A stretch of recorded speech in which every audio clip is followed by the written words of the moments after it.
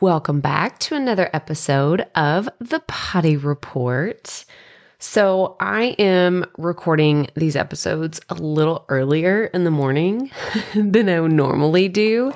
And I have that morning throat thing, right? Do you have this where I feel a little congested too, but I always give you the behind the scenes on these podcast episodes, and I'm just really feeling it this morning. I'm like, I sound like I'm deathly sick, and I'm not. I just have a little congestion, and I'm recording super early this morning, but it's because I was really excited about what we have to cover this week. So first and foremost, we need to talk about bingeable Netflix shows and how it relates to content. Because first of all, it is content, right? Like TV shows, movies. I mean, there's just so many things that fall under the umbrella of content.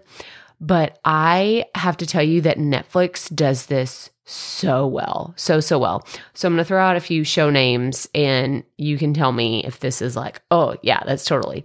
So I have been watching Firefly Lane, which is based on a book series. If you haven't watched it, I'm a huge Katherine Heigl fan. And so I loved it whenever this first came out. And then they just released the last few episodes and I binged them all in like a day and a half. I couldn't stop. I could not stop. It came out on a weekend and I was like, okay, or maybe it didn't come out on the weekend, but I watched it on the weekend. And it was so good. Bridgerton is another one that I just sat and binged the whole first season in like 2 days. I think that it came out around Christmas is what I'm remembering. Maybe that's not right, but I just remember when it came out, I was just had my AirPods in and I was just binging the whole thing. I was walking around the house with my iPad, just binging the whole thing. And it was so good.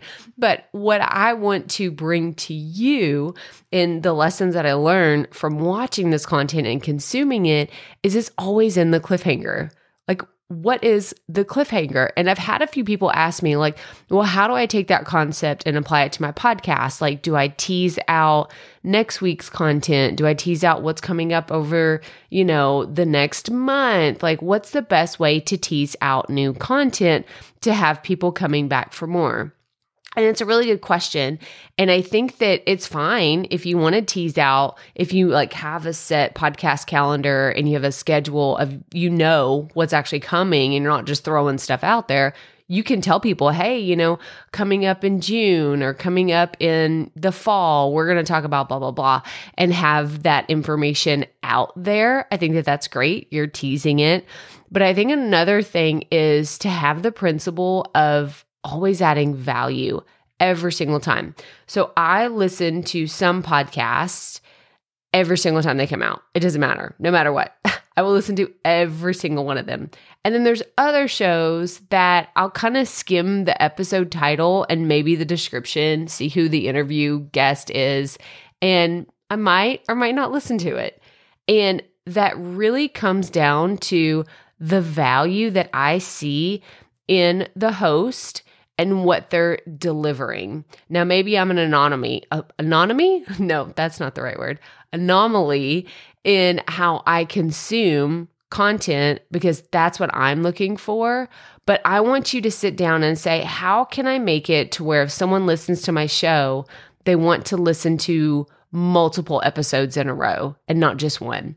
And I think that this podcast is bingeable just because it's short. I've had several people tell me well, I don't listen to it the day that it comes out. I wait until Friday and I binge all 5 new episodes in a row. And I'm like, hey, that's cool. Whatever works for you and your schedule. That's why this show was created that way, to make it short and sweet, not take up a ton of your time, and you'd still have something of value. So ask that question today is, how can I add value in every single episode? And what's something creative that I can do to make my content bingeable? But that's all I have for you today. So as always, remember, keep it fresh, keep it fun, and just keep going.